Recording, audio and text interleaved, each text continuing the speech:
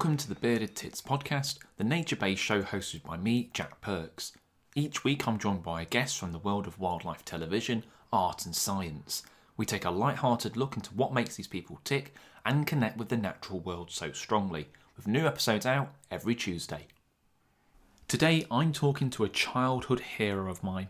Now I remember growing up as a kid in the 90s and watching all the wildlife programmes on Animal Planet, and two people really stood out to me, the late great Steve Irwin and today's guest Mark O'Shea, who hosted O'Shea's Big Adventure, where he'd go around the world catching dangerous reptiles to collect data, venom and help people understand them.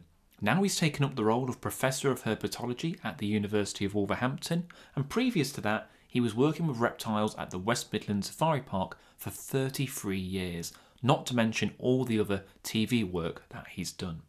Don't forget you can follow us on Twitter at TitBearded, and there's now a Facebook page, the Bearded Tits Podcast. We talk about his fascination with snakes, what it's like to be bitten by a venomous snake, and how O'Shea's Big Adventure started. Here's our chat.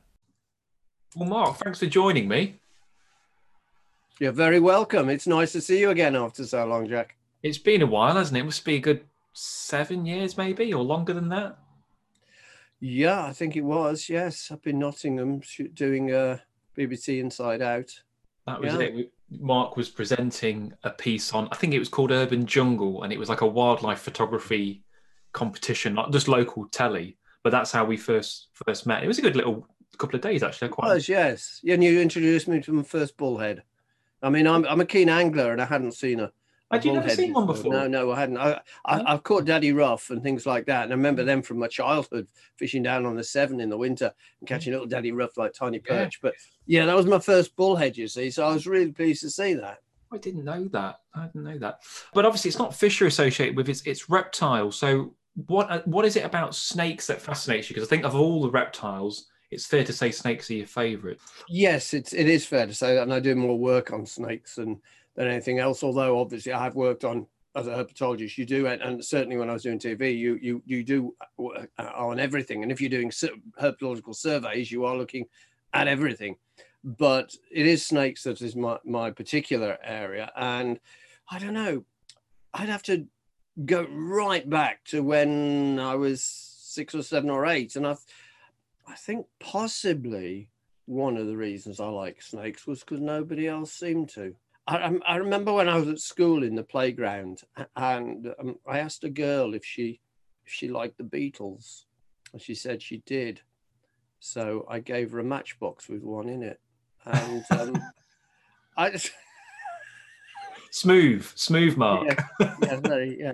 But I think it probably was the initial thing was that other people didn't like them. So I started to try and find out about them. And the more I found out, the more I wanted to know. And it sort of just grew from there into a hobby and ultimately into a career. And it has been what has employed me. You know, it's been my total life. I'm in my 60s now, and I've been completely involved in herpetology all the way through. Did you keep snakes from an early age, or did that come later? I did. Yes, I did. I met my first snake in Ireland. Now, that might surprise you. Yes. Yeah. Yeah. You'll start to get a clue when I tell you it was a boa constrictor. Okay, right, yeah. And it was at Dublin Zoo. And as we were going into Dublin Zoo, we were having a family holiday in the early to mid-60s. And as we went into the reptile house, my mother, my brother, and myself, I think my father was there because he took some pictures when we came out. And as we were going in, this woman with children in tow said to my mother, if you ask the keeper, he'll take a snake out for your boys. And so my mother asked, and the keeper opened one of these front access cages, which you wouldn't see in collections now. It's quite rare to have front access cages because it's all supposed to be back access because it's all security and you don't want people breaking in or, being able to unlock it. But anyway, took out this boa constrictor and put it over my shoulders, and it seemed to be twice as long as I was tall. It might have been, actually, because I wasn't very tall. And that was absolutely magic. And it was my first meeting with a snake. And I was really pleased because My mother thought she'd met a snake prior to that. A child had brought a rubber snake to school and handed it to her to hold, and she'd held it and it had moved. And it was a slow worm, which we all know, of course, are legless lizards. But it was the child's pet. So my mother had actually touched a reptile before me. This was my first snake, but this belonged to the zoo. About a year later, I was off school sick. And the day before I was due to go back, my aunt said, look, I'll take you out to the countryside to get some fresh air into your lungs, get you ready for going back to school. Where do you want to go? And I said Kinver Edge, which is local to us. It's on the Staffs Worcestershire border. And it had an adder colony. And we used to go there every weekend. We still has. We used to go there every weekend, family with the dog. And I always lived in hope of seeing a snake. And never did. If you're walking with the dog, you don't, because the dog goes ahead of you, dog goes behind you. You know, basically it creates a snake-free zone. Anyway, I went there with my aunt and we're walking along. It's a escarpments like that. We're walking on the lower edge in the forest. It's a lovely sunny day. It's early morning. And my aunt said, there aren't any snakes here, are there? Because she was wearing sandals and had probably just thought, snakes, sandals, not a good combination. And I said, well, there are, but we've never seen one. And then on cue, I heard a sound I'd never heard before, but immediately knew what it was. It was a crackling sound. And it wasn't the pitter-patter of a lizard or a mouse or a bird. It was a continuous crackling sound of something with no limbs at all gliding over dead bracken. So I said, stop, stop, stop, stop. And we stood still and I looked towards the sound, and into view came this beautiful male adder, grey with a black zigzag, black suturing on his lip scales, beautiful red eye, vertical pupil. And he just came out and I'm absolutely mesmerized. And then I broke the spell. I said, quick, catch it. And we both dropped to the ground to try and catch it. Without considering the really important aspects of this are why, how, what with. Yeah. But, which are really the considerations. Yeah. The snake gave us a slip. We never saw it again. But the zoo one belonged to the zoo. This was a wild snake. And to my immature mind back then, this was fair game. So I wanted a snake. I did buy an Italian grass snake from a pet shop. And I called her Escapist because she did frequently all over the house. I'd have to stay off school prizing up floorboards to try and find her and things like that, underneath the boiler in the kitchen, behind the what's the name, in the water tank, in the just everywhere. It's always, because they are the world's greatest escape artists. So that was my first snake. And from that, I did build up quite a collection. And by the early 80s, I'd got about 200 snakes in the house, which I was breeding some of them. And it was a good collection, yeah. But I've moved beyond that. I don't keep anything. I haven't done for decades. Partly because I was curator of reptiles at the Safari Park, West Midlands Safari Park, for 33 years. And when you've been cleaning out snakes all day, you don't want to go home and start doing it. No, a bit of a busman's holiday. Yeah, it is really, isn't it? And the point is that I got interesting species, which I felt would be better on display there. So I moved my collection in and out of the house and into there. And that was a much more sensible thing because I was there and I was tending for, I was being paid to look after my own snakes. Yeah. But, and feed them and heat them and everything else. So it was, I mean, what's not to like? Yeah. But yeah, I because I travel an awful lot, obviously not at the moment. I think 2020 was the first year I've not been overseas for, well, a very long time. We're not traveling at the moment, but because I generally am traveling 4 or 5 times a year, if you've got animals, if you keep pets, you have a responsibility to care for them. Yeah. And you can't just be leaving them disappearing. So it's an impracticality. And so I haven't kept it. To be honest, I've gone through that. I've come out the other side and I've seen some I much rather now work on them in the wild and find new species and things like that. I don't regret it. Sometimes I think, oh, I rather fancy keeping that. So yeah, I don't keep them now. No. Well, it's clear to see that you're obviously very passionate about them, but have you got a fact that you find most interesting about snakes? Is there one? I mean, Oh I'm sure God, you've got lots of facts, but is there one thing you lots like of that? facts about snakes. One thing that's probably quite interesting is the fact that, well, there's a couple of things I'd say here. If you were inventing a game called Evolution, Right. and everybody had to go away and design an animal, right, and then come back and see how they pitted against each other. Okay. The people who came back with a tiger, with its speed and its power and its teeth and its claws, or an elephant with its sheer invulnerability and things like that, they pick good animals. The guy who comes back with the snake, here he's got an animal that has got no arms and legs, has to crawl on the ground.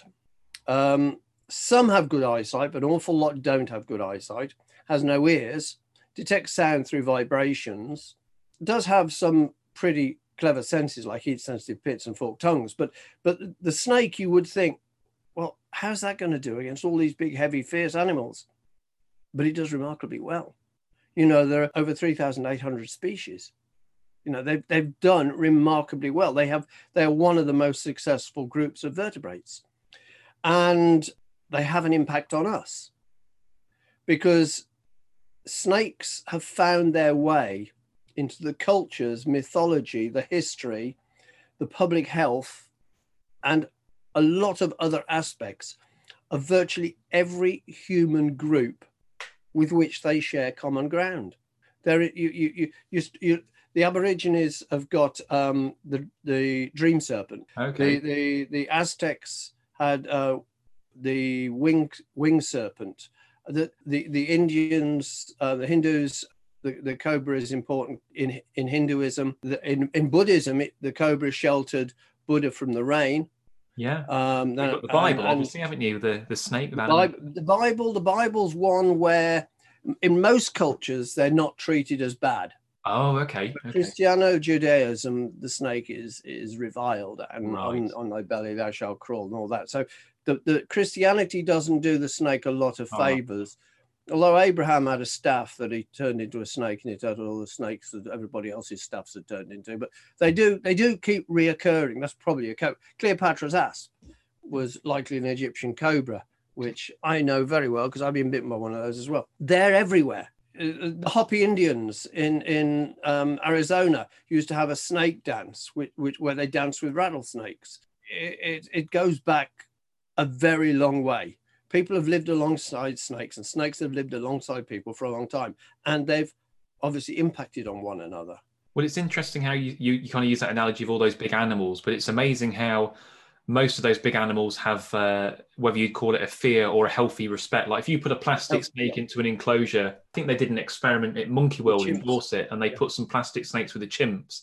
And I don't know if they'd ever seen a snake before, but they just knew to stay away from it. So a lot of animals. Yes, indeed.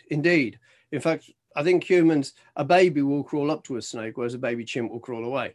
Yeah. You know, baby human won't. But yes, it's a survival instinct. And of course, most snakes are not dangerous, but it's the ability to tell them apart.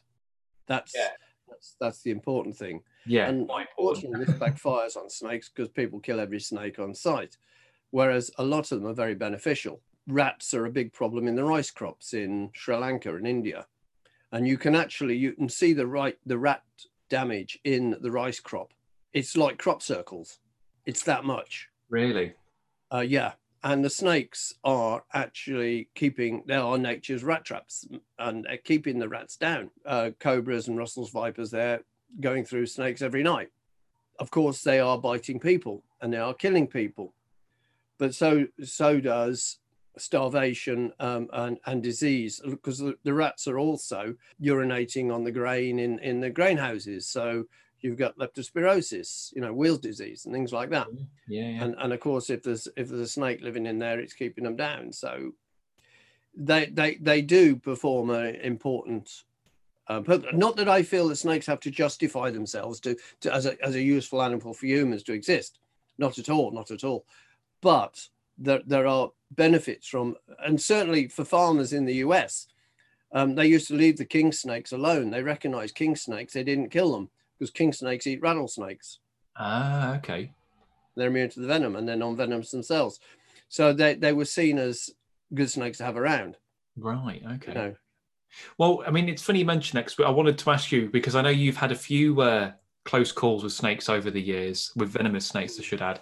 And obviously, most people listening to this have probably not been bitten by a venomous snake. So I wondered, what's it like? Because it is something that most people won't experience. I mean, is it similar to being ill, or is it just its whole own thing? I mean, it's probably not a very nice place to revisit. Very, very much depends on the type of snake and the venom. Okay.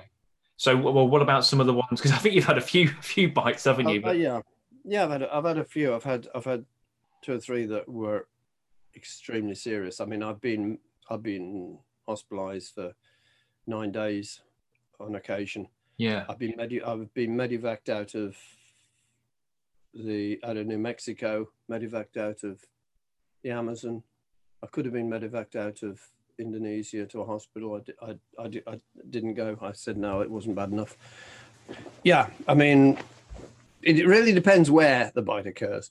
Okay. Bites that occur in captivity in the UK, which I've had, you've got the facilities of the marvelous NHS, and people pull out the plugs, and they will get you there. And if the antivenom should be available, and you should survive. There has only been 1 exotic snake fatality, well, 2 actually.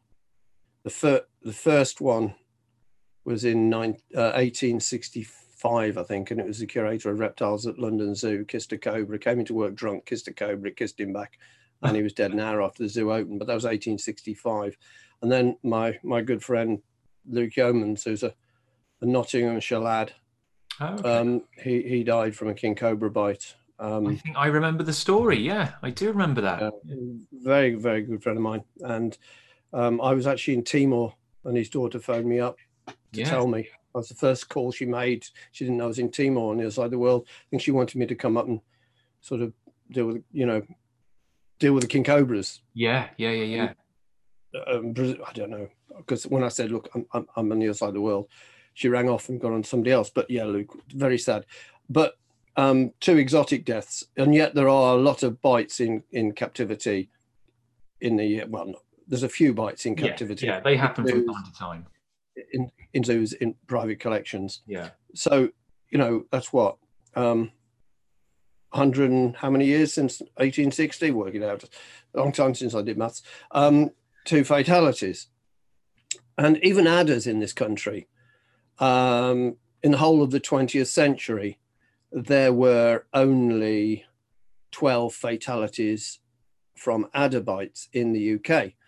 At the moment, probably about 60 to 80 people get bitten by adders every year, mostly young lads, mostly on the hand or arm, rarely girls. It's normally, although there was a serious bite to a girl and she was very, very ill, but it's normally lads picking them up. Yeah. I mean, the last death was in 1975, and I was bitten 2 weeks later doing a reptile show, big East of England show out of Peterborough, and I got bitten by an adder, demonstrating the differences between grass snakes and adders. I hadn't planned to demonstrate that particular difference, but there we go. And they were very worried because, it's still news that somebody died in Scotland from adder bite. And 2 weeks later, I got tagged. But I knew I was going to be fine, and I turned down most of what they wanted to do to me. But how does it feel is what you asked me. Yeah. When the bite initially occurs, I mean, I can see some of my previous bites in slow motion. Yeah. And in actual fact, when I see them, it sends the cold shudder down my back. Initially, it's the surprise that you think you've been bitten because of what the snake is now doing. Like one rattlesnake was sat back, yawning, resetting its fangs. So I knew it had bitten me because it had struck across my field of vision very fast, so fast it defeats the eye. I didn't see it strike. So the bite itself isn't that painful? Not to start with. No. Not to start with. It's not like if you're stung by a bee or by a scorpion, and I've had a number of scorpion stings around the world. You've not had much luck, Mark, have you? I know I have. But I deal with so many venomous animals. Yeah. I mean, I am, I've done a lot of work work catching venomous animals for their venom. And occasionally, I mean, I was stung in my sleeping bag in Brazil in the night in the Amazon, stung in the foot buzz, and I knew what it was. It was a scorpion. I knew what it was, but I didn't want to find it in the dark, so I slept at the top of the sleeping bag and left him down the bottom. And in the morning, woke up, thought scorpion, got up, shook it out, caught it, preserved it, gave it to the scorpion guy. When 3 days later we got back to base camp, and he said, "This is genus Titius," and I said, "Well, it stung me." He says, "Yeah." I said, "But they're really dangerous." He said, "Yeah." They kill lots of people in Brazil. Oh, but it God. didn't. But anyway, just going back. Initially, I'm thinking to the bike when I got it struck across my field of vision. I looked at my wrist, nothing there. Turned my wrist over, and I could see like a C, the teeth of the lower jaw. Okay. Now, when a snake bites, the fangs go in, the lower jaw completes the bite, then it lets go. It all happens in a blink, well, less than a blink. But that row of teeth was there, so they could not be there without the upper jaw going in first.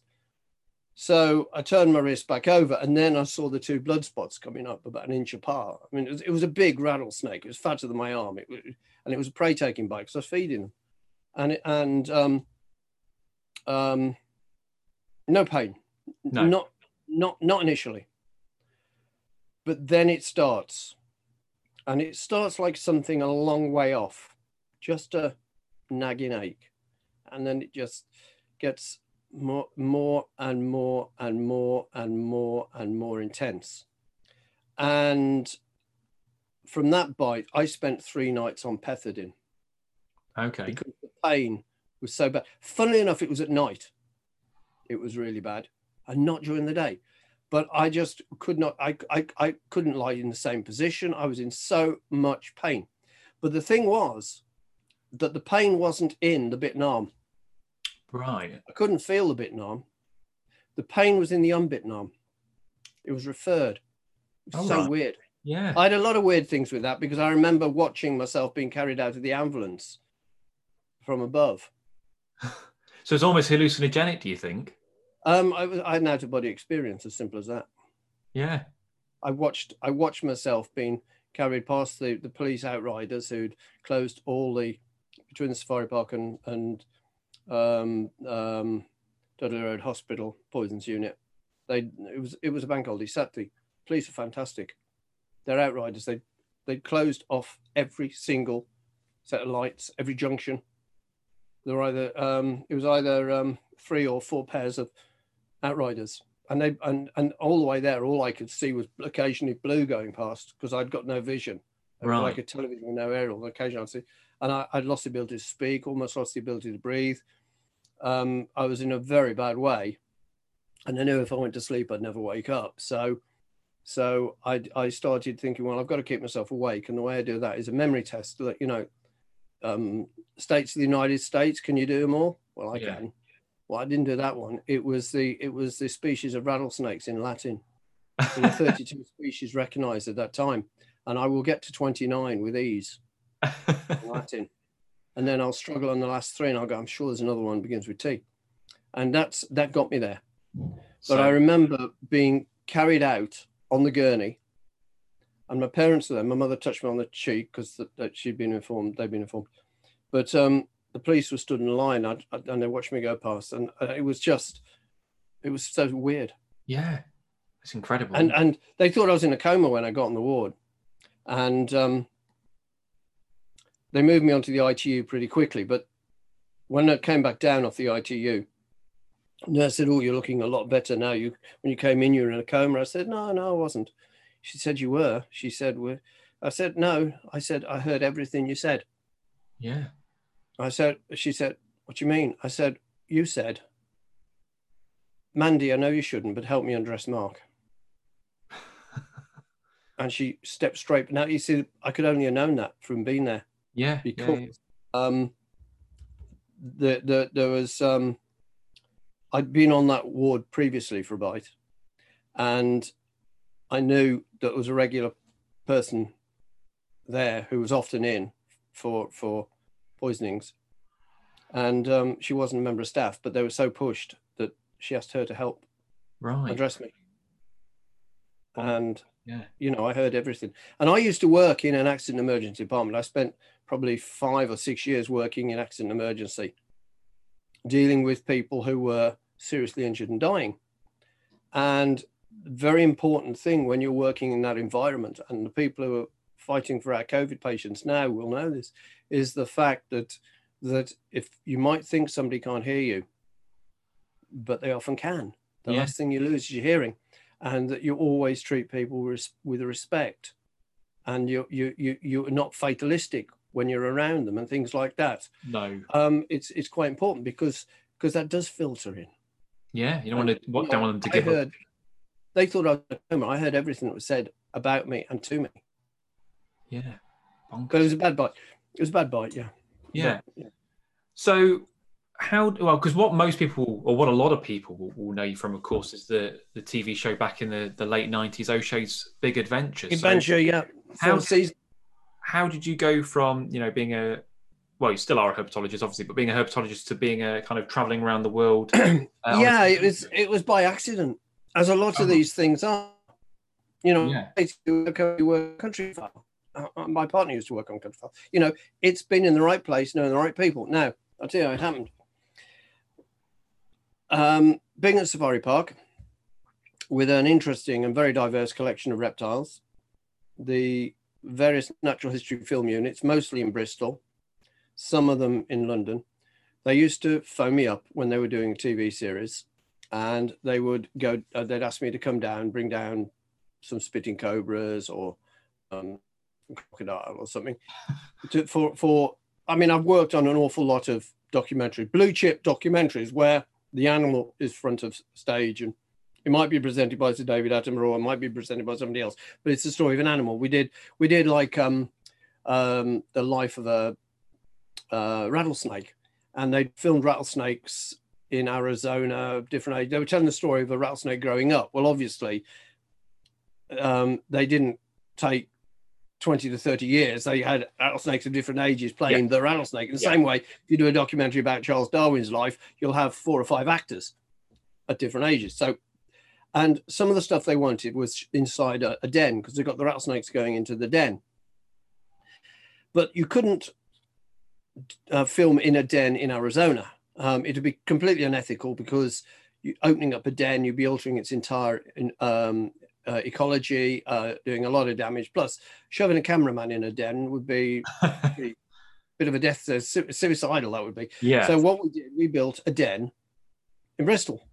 Okay. And I brought in Western diamondback rattlesnakes and a couple of other species, Mojaves and blacktails that live with them, and a couple of other species, because there's sometimes other species in the den. And so they'd got all their external shots. And so we built the den, and we had snakes coming in. We filmed all the interiors and all of that in Bristol. And when BBC made Natural World about New Guinea and Island Apart, 2-parter, I took 2 weeks out of working on snakebite in New Guinea. I was there for 7 months. Took 2 weeks out to build sets with the cameraman and bring in some interesting reptiles that I'd caught they'd like to film, do that, and then break that set down, do another one, because an awful lot of that stuff's done has to be done on sets, obviously. So I was pretty well known for all of that. And when we're sitting down having a coffee, they say things like, "Well, where have you been recently, Mark?" And I say, "Oh, I've just come back from so and so, West Africa or wherever." "Oh man, that must be really interesting. It'd be great to have a film crew follow you around." I said, "Wouldn't it?" "Yes, it'd be great." A bit like David Attenborough's starting with his series, Zoo Quests, which I watched. Yeah. I'm old enough to have watched them. So yeah, that's a great. Oh, well, I think we'll put a treatment together and see if we can get it passed. See if we can get a commission. They never did. I never heard any more. And then I had a producer come to see me at the Safari Park on a lovely summer's day, and she said, "I want to talk to you about giant snakes." And I said, "Well, what do you want to talk about? The heaviest or the longest snake in the world?" Because they're different species. Longest snake in the world is a reticulated python. Heaviest snake in the world is a green anaconda. She said, "Well, I like the sound of green anaconda." We had some in the collection. So she was able to see, we've got both species in the collection, so she was able to see them. And she said, look, where could we go to find and film them? And I said, well, as it happens, I've got a friend who's got a big ranch in Venezuela, in the Llanos. And only a couple of weeks ago, he said, why don't you come over, Mark? And we'll catch some anacondas. And I'd written back and said, I'd love to, but I can't afford it, And I said, well, we could go there. And they got in contact with him. And a few weeks later, I flew out.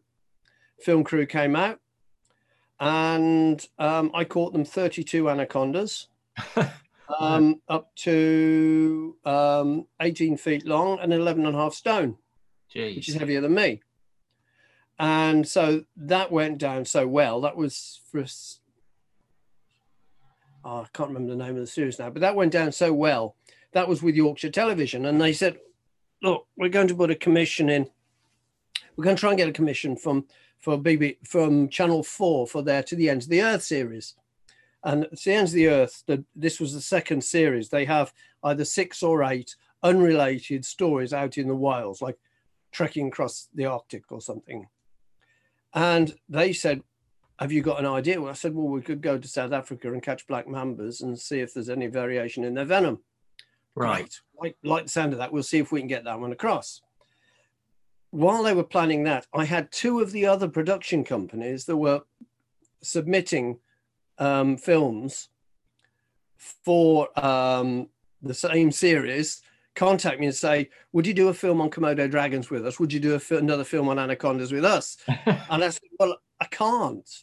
I'll stick with who I'm with, but they're supposed to be 6 or 8 unrelated films. You can't have the same bloke pop up in 3 of them. You'd have to wear a fake nose mark or wear a different hat. I'll get away with that, wouldn't I? Yeah, yeah.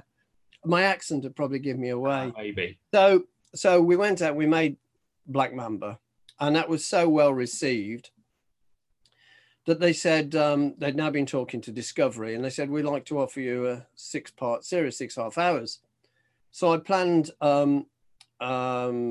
6 films, 2 in Brazil, 1 in Argentina, and 3 in the US. And this was going to be O'Shea's Big Adventure, which Channel 4 also ran, but they called it O'Shea's Dangerous Reptiles. And we'd been sending back the rushes, sending back what we'd done. And we were on the final shoot. And we got a phone call to say that they're all so pleased with what they'd got. They wanted to increase it to 13. So we made 13. That was in 1999. And we made 13 films in the Americas. And then they commissioned another series. So I made 13 half-hour films in Australia, New Guinea, the Pacific. Then they went to 1-hour specials. So I did 4 films in Asia. And then they did another 4. And that was mostly in Africa, and then back to Peru for anacondas. So that's where, and that pretty much occupied me from 1999 to 2003. I was overseas at least 200 days a year. When I was back, I was only dropping into the safari park to say hello. The safari park were great. They kept my job open. Yeah, which is because a lot of people might not have done that, so it's quite good. No, they're fun. I mean, what I had with the safari park was very symbiotic. That's a good biological word for you. It worked really well for both of us because I was on TV, so that was good for them, and I had a job when I needed one. And when I came back from that, I was there, and then I went back to the safari park after we'd finished Big Adventure, and then I made couple of episodes in the second season of Safari Park, which was for Central TV. And I did a film actually in our new Mark O'Shea's Reptile World, which was all species that I'd sort of studied or worked on and things like that. And then we did a film out in Namibia on a game park. And so they were about 2005, I think. Yeah. So yeah, and occasionally I get asked to do bits and pieces. I'd do it again, and I'd do it better, but probably not quite so intense. 200 days overseas a year. I mean, it was so weird. We'd be going, what country are we in? You forget, what are we in? And it was so funny because you're changing currencies all the time. Yeah, I bet. And one of my cameramen, Des, he had a solution to that. there were only three currencies in the world: pound sterling, US dollars, and shitters. And wherever we were, if it wasn't the US, he'd say, how many shitters is that? Because it was keeping up, because we're being moved around, crossing borders, this and how many? And you go, well, what currency are you in? No, it was, but it was great days, great days. Because part of the show, from what I remember, obviously part of it was because you're obviously a keen photographer as well, so you'd take pictures of some of the subjects, Yes. but you'd also collect venom as part of the show. Where it was needed, tissue samples sometimes, yes. And with venom, then obviously you make anti-venom, but are there any other properties? Because we always talk about these. Yeah, you don't. If you're just collecting a sample of venom, you're not making anti-venom. No, you need to maintain the snake and take regular venom from it to do that. What you're doing with venom samples, for instance, when I was working in New Guinea, Papua New Guinea in the 90s, I was catching and milking venomous snakes, sending the venom back to the Liverpool School of Tropical Medicine, drying it and sending it back. And they were getting serum samples from snakebite victims in hospitals prior to any medication. And what they were doing was working out what was biting people. Right. It's a bit like chromatography or proving parenthood. You know, people are more familiar with the banding of DNA and things like that. And one of the species I got to look at was the small-eyed snake on Carker Island off New Guinea. And people die there of snake bites. But we had no proof that the small-eyed snake, it was potentially dangerous, but nobody had ever collected any venom before. Right. And so I went there and I caught three my first trip, my first visit to the island from the mainland. And on that whole expedition, I got 15 and I milked them and all the venom went back to Liverpool. And it was compared with serum samples from snakebite victims from Carker Island in the house sick there, the little clinic. And some of the fatalities were confirmed. They banded out as micropechis, which we didn't know. We suspected, but we hadn't the proof. And that's the point. In science, you want proof. You don't guess. No. You need the proof. And that proved that that was a medically important species. So some of the work you were doing then, it's pioneering then. You're discovering a lot of stuff.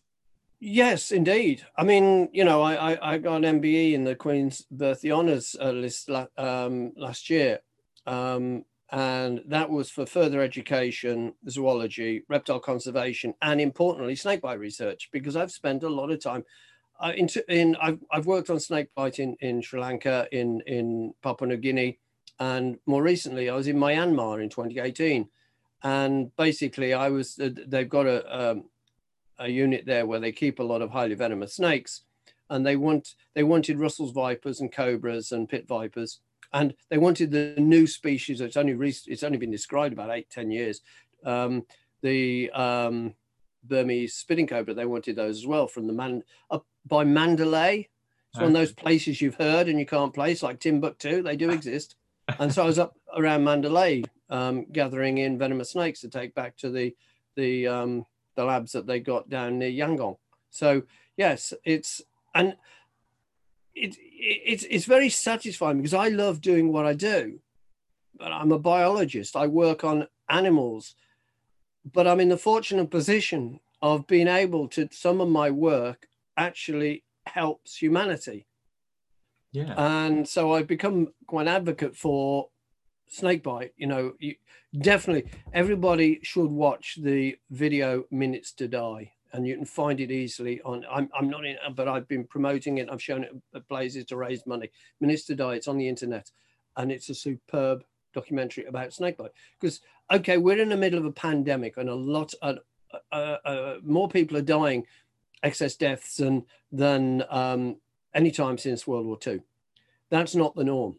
That's not what we normally have. So it's very hard to talk about something that kills people other than COVID at the moment. Yes, yeah. But in a normal year, up to 138,000 people die of snakebite every year. Really? 400,000 are permanently physically disabled, losing limbs and things like that. That's at least 10, possibly 20 times as many lose limbs to landmines. Then there are all the ones that are mentally scarred by their experience. Yeah. Then there are all the poor families that are shoved even further into penury because they've had to sell their goats and chickens to pay for the treatment of their family member who may come back not as they remember them. And often it's the breadwinner. So, you know, snakebite is a terrible scourge. And now the WHO are recognizing the importance of doing something about snakebite. And they want to halve the mortality by 50% by 2030. I take my hat off to them. Do it. You know, we need more antivenoms. But unfortunately, a lot of the Western countries like Beringwerk in Germany and Pasteur Institute in France pulled out of producing antivenoms. And the antivenom heroes now are the Costa Ricans. Right. They produce antivenom not just for Costa Rica, not just for Central and South America. They produce it for Africa. They produce it for New Guinea. They produce it for South Asia. And it's not a private lab. There's a private pharmaceutical company. It's the Institute of Clodomiro Picado at the University of San Jose in Costa Rica. It's a university department. Wow. And I salute them for what they're doing. For this is Costa Rica, a little country in Central America. Yeah. Trying to save people on the other side of the planet. Well played. Yeah, definitely. Couldn't agree more. With, you know, you mentioned you're going abroad, you know, 200 times a year. You've been to kind of a lot of countries. Not going abroad 200 times a year. How many passports would I need for that? I was away 200 days a year. Yes. Days. Sorry. Yeah. Days. Yes. Oh yes. Gosh. I couldn't. Obviously, I went 200 times. I obviously don't like where I'm going because I'm coming straight back to go somewhere else. Yeah. Go on. Was there any species that eluded you? Because obviously you're trying to yes. these hard species. So was there a moment for you? No, yes, there was. You see, this was when I made Big Adventure. I'm coming from a field work background. I've been working in the tropics since the early 80s. And I know what it's like to have fruitless days looking for something. But when TV comes along and wants to make a documentary, which is expensive, they want a success at the end. Yeah. And they want you to find the species that you're looking for.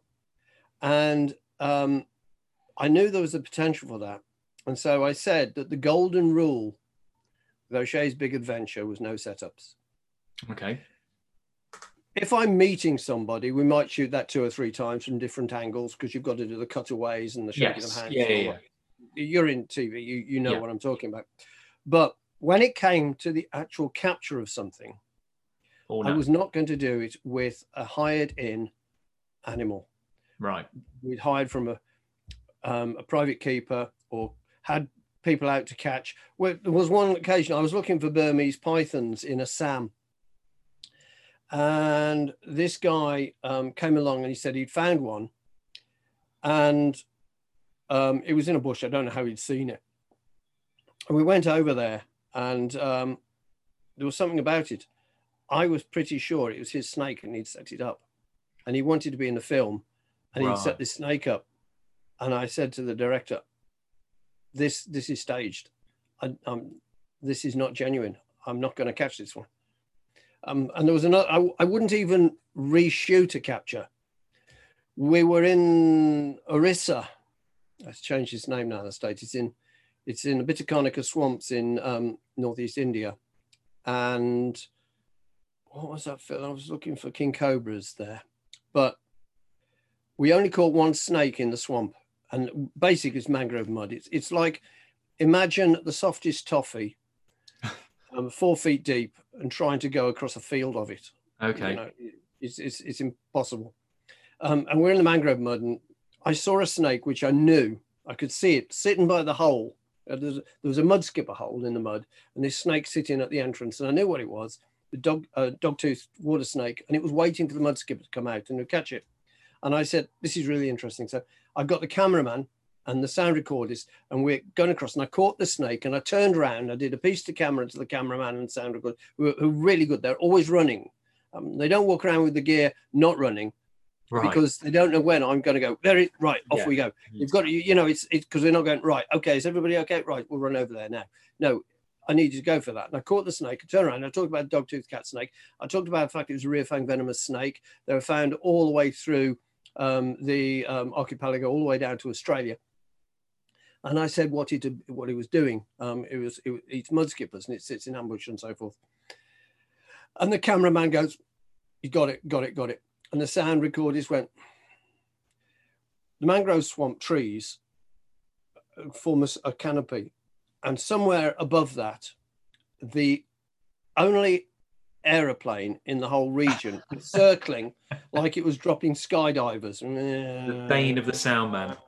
The sound. So we hadn't heard it because we're concentrating. Sound recorders had got it. Now, ordinarily, you'd get a shot of it and you could use the footage but otherwise people go, "What's that sound? What's that sound?" Yeah. And you just don't use footage. If there's a dog that won't stop barking, I mean, I had 3 dogs following me around all the time when I was in Lake Tanganyika filming in Zambia.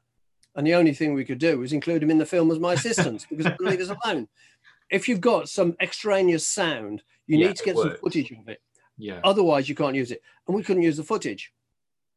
And they didn't even ask me to do it again because they knew I wasn't going to. Yeah. But there was no species that eluded you then. There was no one that you were like, that was... Oh, yeah. Oh, yeah. One that eluded me in New Guinea, and I've been there from twice, is Salvador's monitor lizard. It's longer than a Komodo dragon, but much more slimly built. It lives in trees. Ah, okay. And we spent a lot of time. We built traps to try and catch them alive. We baited it and all sorts. We trekked all over Western Province looking for them in a really good area. They are really elusive. And I'll tell you, New Guinea is the second largest island in the world after Greenland. And in museum collections around the world, there are 24 specimens of this lizard that have been actually taken from the wild as museum vouchers. They're found, and the locations are across the entire island of New Guinea, mostly in the coastal area. So it's widely distributed. So rarely seen. It's not that it's rare; it's just it's very elusive. It just keeps... people think something's rare. Yeah, people go. Yeah, I mean, there's quite a few species that people have thought. Well, not there's a few species people have thought of extinct, and yet they've cropped up again, like Crapani's boa in the Atlantic coastal forests of Brazil. 2 specimens collected in 1953. I visited those specimens and filmed with them in the Institute of Butantan in Sao Paulo. Butantan burned down in, I think, 2010. All the specimens are gone. 95% of the Atlantic coastal forests are gone, more than the Amazon. And that snake was thought to be extinct. And then 2017, I think, they found an adult. And the Brazilians are radio tracking it. Yeah. So there are a few species, they call them Lazarus species. Yeah, it's that come back from the brink. But yes, I mean, there's been a few. I mean, I failed to find what I was looking for in about 1 in 5 of the O'Shea's big adventures. But when I didn't get that monitor lizard, I caught a little python that puzzled me. What was it? Because I wrote the book on the snakes of New Guinea and it's not in it. Right. And I had to go to python. So I had to work. Yeah, I had to work. I wrote the field guide in '96. I'm rewriting. It's a massive tome going to be. And I went through my knowledge, went through the keys, and it came out as a genus that's only known from Australia. This was the first specimen outside of Australia, up in southern New Guinea. Right. So although I didn't find the monitor lizard, I found this python, which we've published scientific papers out of a bunch of my films on spitting cobras and sleeping behavior in reticulated pythons, escape behavior in reticulated pythons, bunch of things. The northeasternmost reticulated python, almost as far north on a tiny island south of Taiwan, things like that. And I published this python. If we'd found a monitor lizard, that was a half-hour film. I'm pretty sure the python would have ended up on the cutting room floor. So I was glad we didn't get the lizard. Yeah, so it worked out in the end for you. Well, yes. I'm going to end on this last question. I'm sure you must get asked this all the time, and it's probably an impossible task. But have you got a favourite reptile, and if you have, why? Okay, I've got several. Favourite snake. I thought you might. Favourite snake is king cobra. Okay. And it's not because it's the longest venomous snake in the world. It's because there's something going on behind those eyes. And I had my king cobra, and if you go to my website, we had an operation done by a Spanish vet I brought in because she had a big osteochondrosarcoma on her back, and she lived at Safari Park, and we all loved her, and she did eventually pass away. But this operation was successful. It gave her several more years because it doesn't metastasis in reptiles. She's on the film's on my website. So the king cobras, there's something going on. When I've caught king cobras in the wild, there's something going on behind those eyes. They're quite intelligent, aren't they, for a reptile? Yes. Yeah. Yes, they are. And we're beginning to think reticulated pythons might be as well. There's beginning to certain species because they'll stalk you and things like that. That's my favorite snake. My favorite genus is Toxica calamus, which is they're venomous snakes from New Guinea that I work on, and we describe several new species. They're not dangerous. Nobody's ever been bitten by them, but they're burrowers or just in the leaf litter, and they're not very well known, and most people overlook them. So that's my favorite snake genus. Favorite crocodilian, is the American alligator. I know there's a lot more fantastical ones, but I just like American alligators. I always have. That big mouth, it reminds me of the Shingo Indians with the plate in the lower lip. I mean, there's just something, alligators are endearing, crocodiles aren't. Crocodiles can be mean. Yeah. Favorite lizards, there's two. The monkey-tailed skink from the Solomon Islands and the crocodile skink from New Guinea. Right. The favorite amphisbaenian, which are worm lizards, is something called Bipes biporus that we found. We got one right at the southern tip of the Baja California peninsula in Mexico. And how best to describe it? It's long and pink and annular. Are they the Sicilian? Not what are they called? Is it? No, it's not Sicilian. No, it's an amphisbaenian. Okay. It's got no hind legs, but it's got a couple of front legs that are really well formed. And it can five fingers. And it's the weirdest looking thing. People in Mexico are frightened of, down in Baja, they're frightened of them. They think if you sleep on the ground, it goes up your bottom and you can't get it out again. Well, you don't want that. No, not true. Favorite turtles too. The mata in South America and alligator snapping turtles in North America. They are pretty. And I do have some favorite amphibians, and they're probably mostly Sicilians. Yeah. But I don't work as much on amphibians as I do on more reptiles for you. And I like tuataras as well, of course, but I've never seen one in the wild. Have you? So maybe that's one. If I'm sure you'll get the chance at some point, but that'd be a good one because they're not a lizard, are they? They're their own. They're their own. No. There are the squamates, right, which are all snakes, lizards, and worm lizards. That's the squamata. Okay. And then there's the tuatara, which is the sister group to all of them. Oh, right. So it's completely. They're rhinocephalians, the beakheads. They are very ancient. They were once found throughout the world. They disappeared from Asia, North America, Europe. There were even marine ones. They've gone. They survived longest in South America, but they were extinct. I can't remember, 100,000 years ago. They only now survive in New Zealand. And it really is an example of a living fossil, if you like, because it's the one species left of a whole. It looks like a grey iguana, but nothing could be further from the truth. It's an extremely special animal, and New Zealand are so proud of it that they've done tuatara stamps so many times. It's like they're as proud of it as they are of their kakapo, the parrot that walks everywhere. They always remind me of the old Ray Harryhausen kind of stop motion dinosaurs. Those really old, is it like 1 million BC? That's what tuatara kind of reminds me of. Some of the plastic dinosaurs out of that. Yeah, well, they live life in the slows at Lane. They can live to be about 100. They're not sexually mature until they're at least 20. I can't remember off the top of my head. Just the eggs may take like 12 or 16 months to hatch. Or their life in the slow lane, which is probably an advantage. They don't burn out, but they're now really only found on islands off the coast because the Maoris arrived in the equivalent of the 15th. New Zealand was colonized by humans very late. I mean, Australia was colonized quite early, New Guinea, etc., hundreds of thousands of years. But I think the Maoris arrived in New Zealand about the 15th century, and humans arrived, might have been 14th, 5th century, and Europeans arrived, 17th, 18th century, established, and then brought in cats and dogs and rats and That goats classic story, yeah. and all these invasives. And, the tuatara and the kakapo and this kuakakui, this really weird giant gecko, which is now extinct. It's about 2 foot long. There's only one specimen known. It's in a museum in Marseille. They've not had to cope with anything like this. No.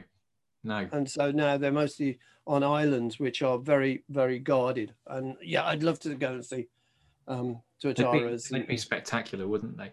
Well, look, it's been a pleasure chatting to you, Mike. I remember growing up in the 90s, you were one of my heroes, watching you on telly going all over the world with these reptiles. So any chance to have a waffle about reptiles is always good in my eyes. So thanks for coming on. Thank you very much. It's nice to catch up after so much time. That was Mark O'Shea. Now, one of the lovely things with this podcast is it's allowing me to reconnect with people that I haven't worked with and spoke to for years. And it's great to see that Mark is still busy as ever, working on his reptiles, and his passion absolutely shines through on the range of subjects that he works on. Now, next week, I've got Jack Badams, a fellow Nottinghamshire lad. He's worked as a bird ringer, and he currently works on Springwatch as a researcher, but we'll be talking about the negatives of non-native species and the possible positives of them as well. This has been the Bearded Tits Podcast. I've been your host, Jack Perks, and I'll see you next time. Cheers.